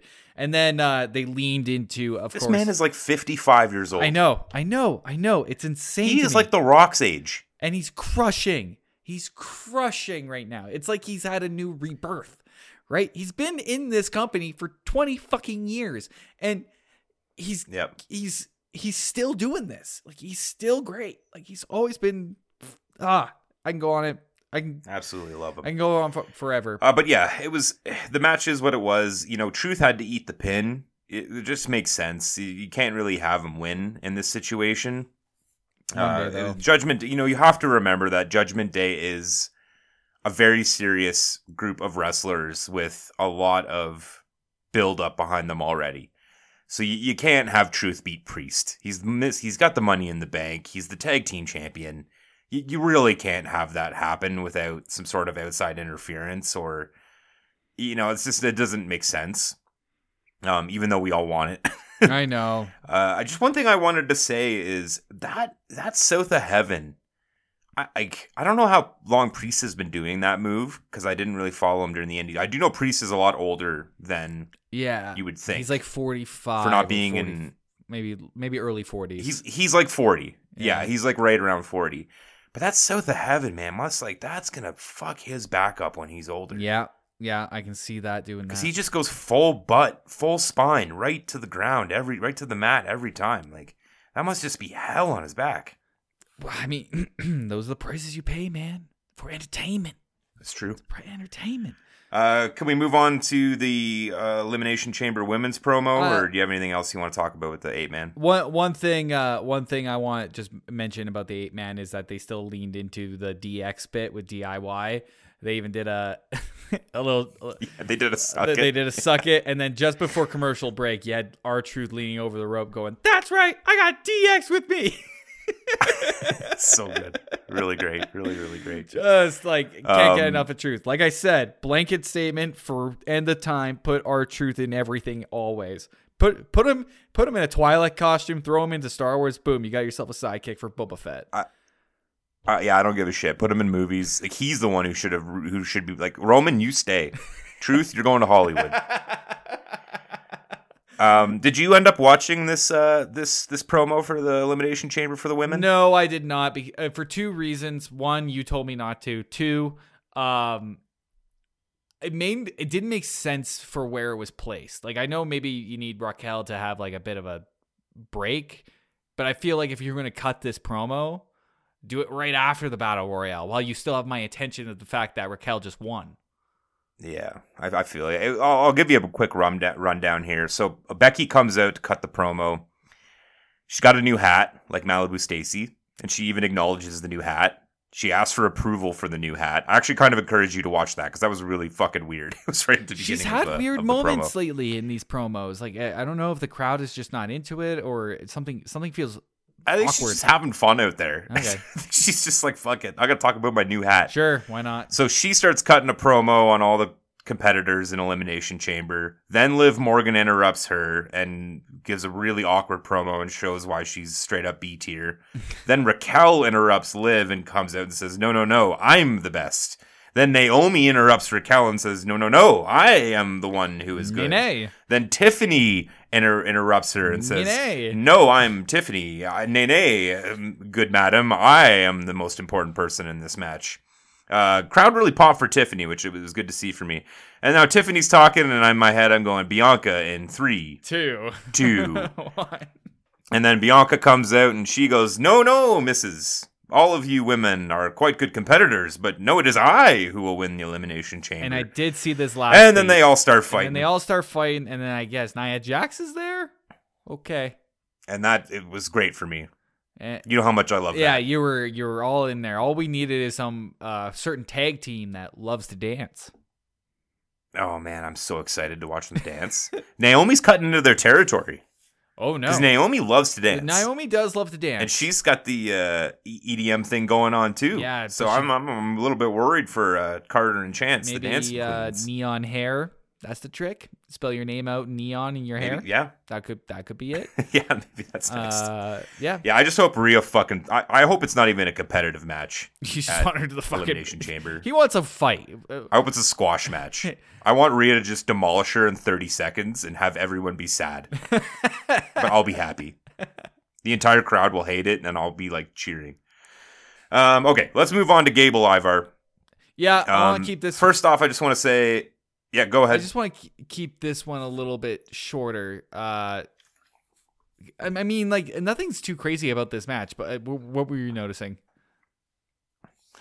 Well, it was strange to me that, like, you know, they've had better matches, number one. That was the big thing Gable for me, and Ivar. as like I was mentioning earlier with the weird botches of recent that I've been seeing recently. The other example was clearly this one, because we've seen them go not even that long ago, like 2 weeks ago, 3 weeks ago, and when they turn on the gas, like they go. But this one felt a little tame to what we were seeing, a little bit more hesitant and not quite as confident. Maybe they weren't expecting to be wrestling each other this particular week. Maybe they didn't have time to really talk about stuff. Well, you know, they've been building this up, right? Like, you know, after the Gunther Gable stuff, they kind of brought in the Viking Raiders, or more specifically Ivar, because I'm pretty sure the other one got hurt pretty quickly, or maybe was already hurt at that point.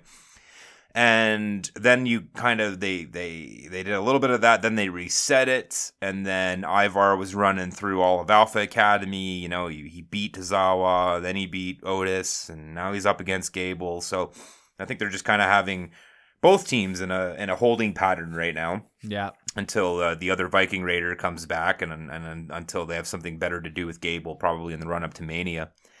But it was quicker than I thought. I think they might have been short for time and wanted to keep time for Jay Gunther, because it was a bit of a squash match for Gable. Honestly, it was. I was surprised how quickly for a big guy it moved. But yeah, I think it was only one commercial break between. Yeah, and I just my hope is that this is over with them, and they're going to start building Gable to something bigger, in the near future. Because it's just like, how many more times can they beat these also rans? Yeah. And now Ivar's lost to Gable, so what is it really?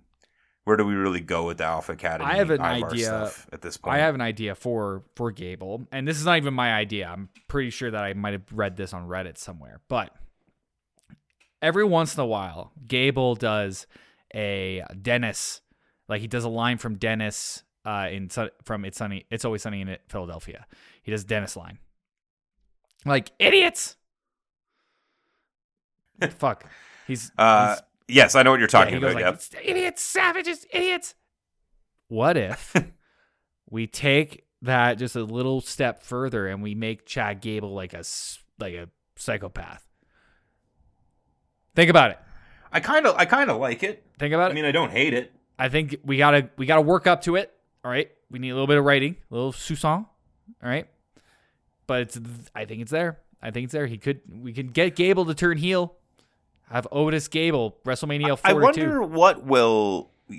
wonder what will be the breakup of Alpha Academy, which direction they'll go.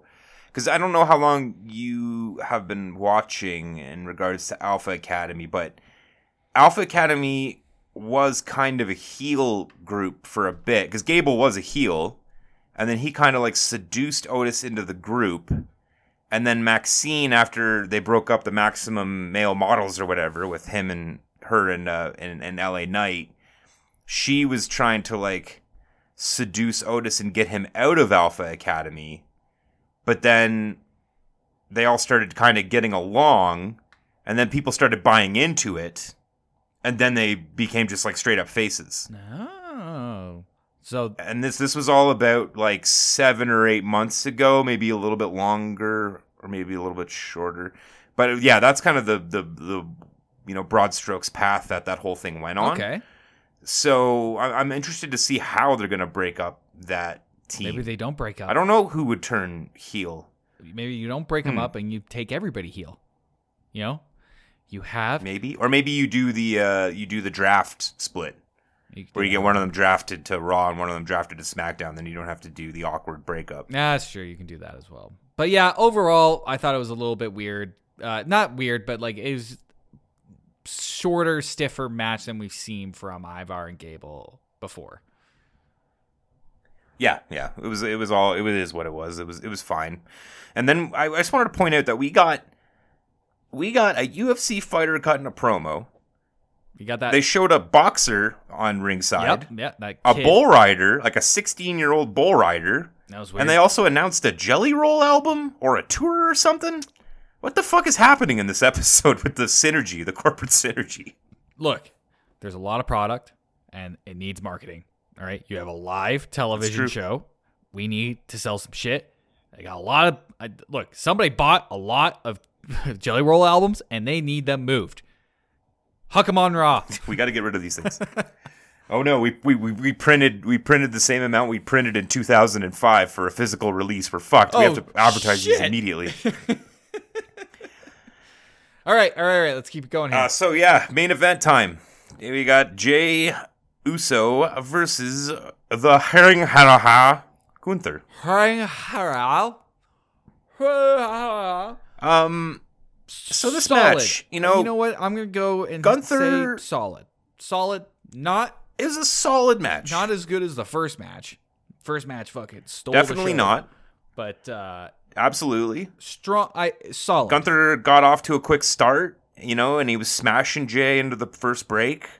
It was a bit choppy here and there once Jay started making the comeback, but still not terrible. Yeah. I liked how Jay took those chops. Like it was a lot. You could see how he was bleeding a little bit. Like that's good stuff. If you're going to be facing Gunther, you want to be taking those things. Like that's rite of passage in the Intercontinental Championship realm, right? Like Gunther just didn't really, when you, I feel like Jay wasn't very conducive to Gunther trying to wrestle him. And Jay kind of didn't really give Gunther everything he could. Again, like to be fair, I'm biased. I'm a little low on Jay's in ring work, and I'm very high on Gunther's. But I thought Gunther was trying to push him into a different direction, and Jay really wasn't picking up on the signs and just wanted to do Jay things. Yeah. Until later in the match, I think later in the match, Gunther gave it to Jay a little bit more to let him do these more wild Jay things, like the 5 spears that he did, like the 20 fucking Uso splashes, all the craziness. Yeah. You're right. I think right at the beginning there was probably some back and forth on who was going to be running this shit, and then I think Gunther just had to let Jay kind of take it, but they needed something to happen so that Jay didn't win the Intercontinental Championship, because we all know that Jay can't win the Intercontinental Championship. Like Gunther's taking this to me. Well, yeah, I expressed a lot of trepidation about this match last week when it was announced, because it didn't make any sense to me, right? Like, why Jay can't beat Gunther? It's not the right time. It's a random Raw in February, and it also doesn't really do anything for the belt or for Jay really to beat Gunther. It doesn't do anything for Gunther to lose to Jay. It didn't really do anything for anyone. I now kind of understand it a little bit more, with Solo and Jimmy stealing the title, another title away from Jay. Yeah. So it made a little bit more sense. It made it not a terrible reason to have the match. I think we might be headed for Jay Jimmy at Mania. I would love Jay Jimmy at Mania. This would be one of those endgame moments that I'm looking for. Because, again, you have to kind of occupy Jay. Because he's so over. Like, he's so over, you have to have him doing something, regardless if it makes sense or not. But adding Jimmy into the mix here, yeah, I think you're right. It makes other things make sense. Yeah, they're overdue for the Jay Jimmy match, because they kind of, they split them up onto 2 different brands to kind of give us some time to stay away from it. So, I think we might be leading to that. It doesn't really make sense for Jay to win the Intercontinental. It doesn't really make sense for him to beat Logan right now. I mean, they're not even on the same brand. He's not good enough or the right person to dethrone Rollins, and he was never the right person to dethrone Reigns. So I think that's probably where we're headed. And I was just thinking, because it's been a while since we've really been confronted directly with the idea of a possible Jimmy Jay matchup, and I really do truly think that is what they're setting up with these actions. But remember in August when, like, Jimmy wanted to leave the Bloodline, and so they, like, jumped him, and then Jay quit the Bloodline, Tyler, and then left, Tyler, and then Jimmy came back. And Tyler, shut up. That was wild. That was some of the stupidest shit that was on all year. I just wanted to point that out again, because I think we've kind of forgotten that. I think that's the whole point of that. We are supposed to forget about that. Jay and Jimmy have never been in a tag team together. Jay's never been in Bloodline. What are you talking about? They never dressed up in tribal war paint. He never dressed and fought up. the Road Dogg and Billy Gunn. That never happened. I watched that match, and I swear I had a dream that was exactly this match, and I've never seen this match before in my life. Weird. It was, yeah. Imagine my headspace. Haunting. Watch that at work, and people were like, "Why are your eyes so wide, Will?" Wrestling. One thing I wanted to point out too was interesting dichotomy here. End of the first match, Drew gets the interference win and stands over Cody, gets his hand raised, and looks smug as shit. Gunther, not happy about the interference. Not happy at all. Ooh. He did not want his hand raised. He was pissed. Yep. He knew that he was beat, and he is probably the definition of, like, the honorable heel. So just a thing to watch out for. It's probably nothing, but it's just a nice little touch of character work there by Gunther. I wonder where this will go. Maybe this will be, maybe Gunther joins Team Cody at Endgame. I mean, I think there is a possibility where we see an Endgame scenario where everyone comes out to take out the Bloodline because everyone's fucking sick of it. I do think that Bloodline has an opportunity here to like gather their own factions. I think maybe McIntyre might see an opportunity there. I think you could use it as a way to split up Imperium as well. Gunther goes Cody, Kaiser goes Bloodline. Think about it. Kaiser goes Nia Jax. Okay, well, that's it for SmackDown, I think. You got anything else you want to touch on before we head to the next section? That was Raw. You said SmackDown, but no. Oh, sorry. Yes. Yes, that it was indeed quite if Raw. You're going to be all right, so me out for saying the name wrong at the beginning of the last episode and then re-record it like a fucking robot, I'm going to correct you whenever I fucking can, buddy. I didn't even re-record it. I took it from the previous episode. Oh, you cheap bastard. I didn't notice it when you did it in the moment, but it's like obviously one of the first things you listen to when you're editing it. I was so mad at you because I hate getting corrected like that. Steve does it to me all the time. And I went to the tapes to hear if it actually happened, and it fucking did, and I almost slammed and smashed everything in sight. I also thought about just putting like 2/3 in after the 141. That would have been better. I should have done that, but I was on teeth drugs, so I didn't think straightly. All right. Didn't think straightly. Okay, guys, it's game time, baby. All right, let's get it set up. Here we go. Playing checkers. All right, this one's going to be a little bit difficult. Playing. I might have to try this twice because this is a bit of a tongue twister. Okay. Yeah. Okay, here we go. Oh.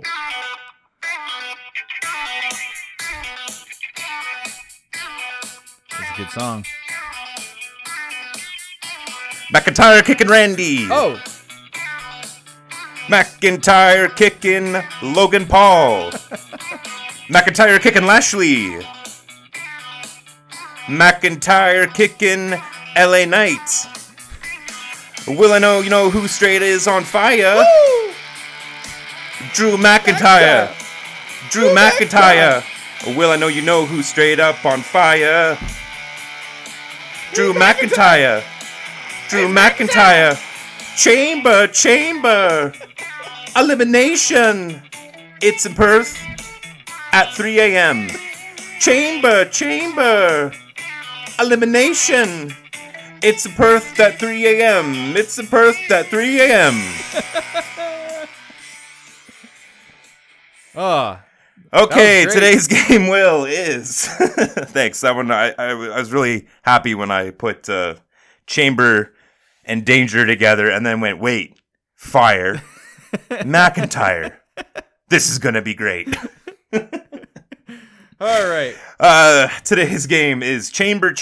We're going to do an Elimination Chamber themed game today. Okay. We got 4 questions. For Will to go for. So first off, we're going to start with an easy one, in my opinion. Okay.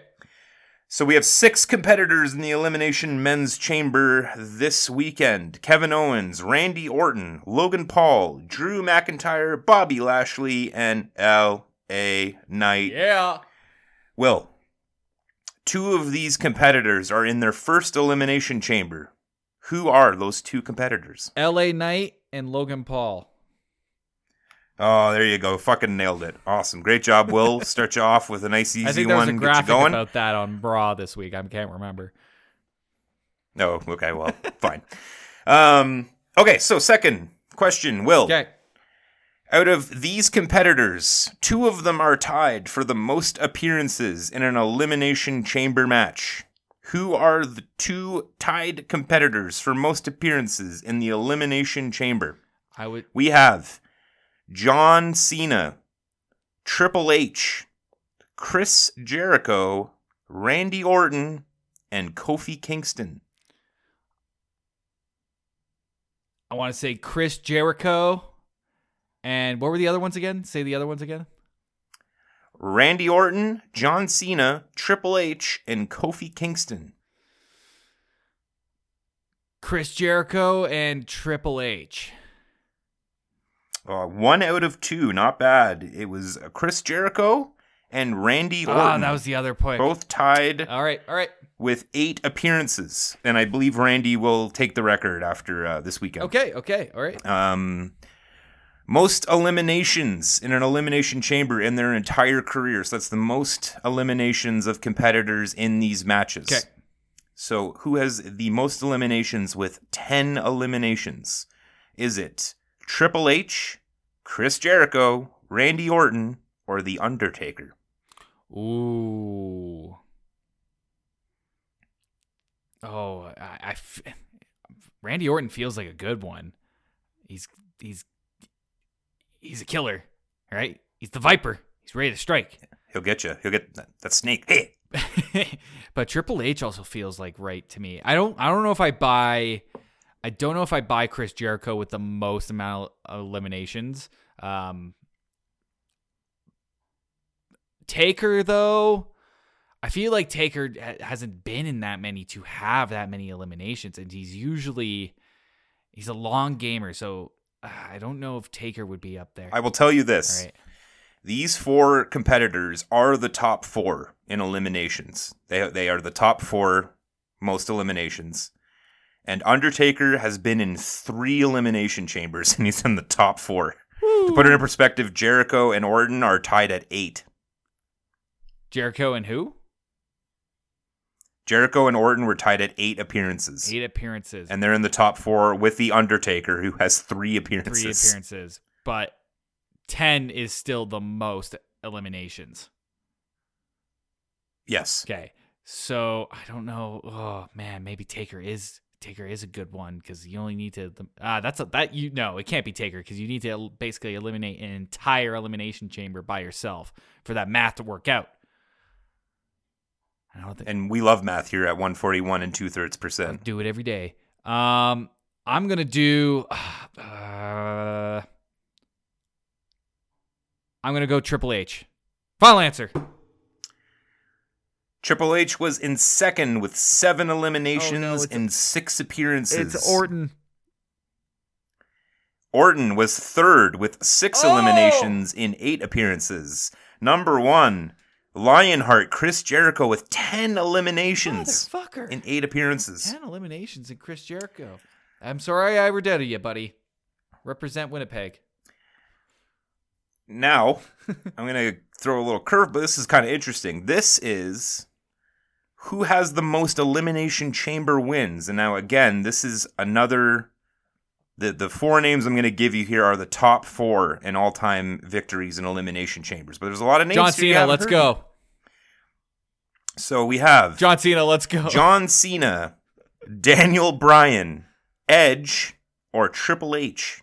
Elimination chamber. John Cena, let's go. John Cena, let's go is incorrect. It is Triple H with 4 victories in 6 appearances. Fuck.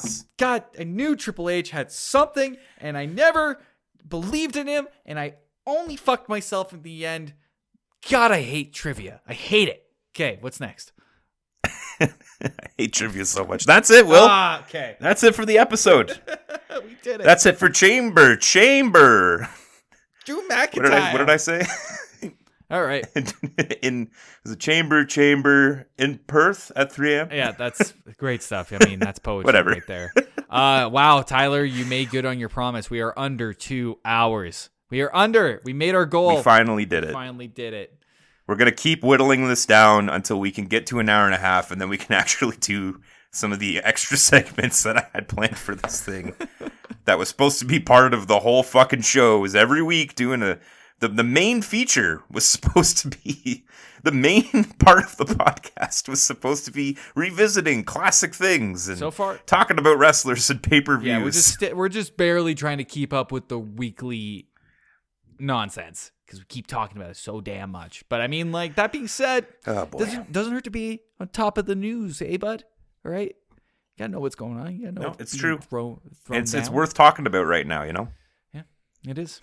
So yeah, that's this episode of 141 and 2/3%. Please reach out to us at 14123%@gmail.com.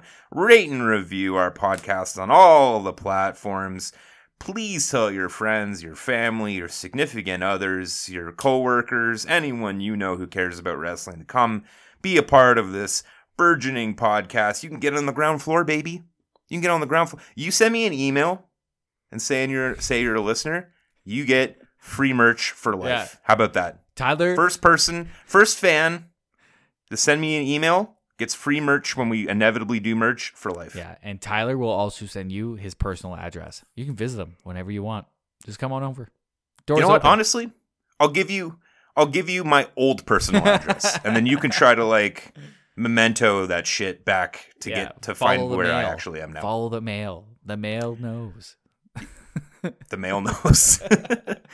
I got no plugs. There's still no new Who Killed the Radio Star. We have been very busy lately, both with this podcast and our personal lives and my teeth being extracted, so we have been unable to record a new episode. Will, you got 1,000 things going on. What do you want to plug today? I got to do a touch on everything because I just dismissed it last week. I felt really bad at the end of that, so I'm going to give it full throttle today. I've got new season of Chapter by Chapter, Children of Dune, starting right now. It's on wherever you get your podcasts. It's all kinds of craziness. I don't know if we do Dune any justice, but hey, if you like listening to two stoners talk about really, really, really abstract sci-fi, that's a show for you. We are also on the Patreon, the Chapter by Chapter Patreon podcast. We are covering True Detective, and we're diving back into Mistborn. We're about halfway through that book, so there is a lot of episodes to go check out there. You can sign up for the Patreon at $1, and if Tyler can, he can put a link to the Patreon in there. Sorry if I'm stealing money from our podcast, but I need money to go into other podcasts because that podcast funds everything. Everything. Okay, and link to the Patreon. Link to my Patreon. And then finally, if you guys like really, really cheesy pop punk, I'm in a band, The Galacticas. We just dropped an album earlier this month. And it was actually the day after The Rock almost ruined WrestleMania. So it was a very complex mix of emotions I had that day. I think that's everything, Tyler.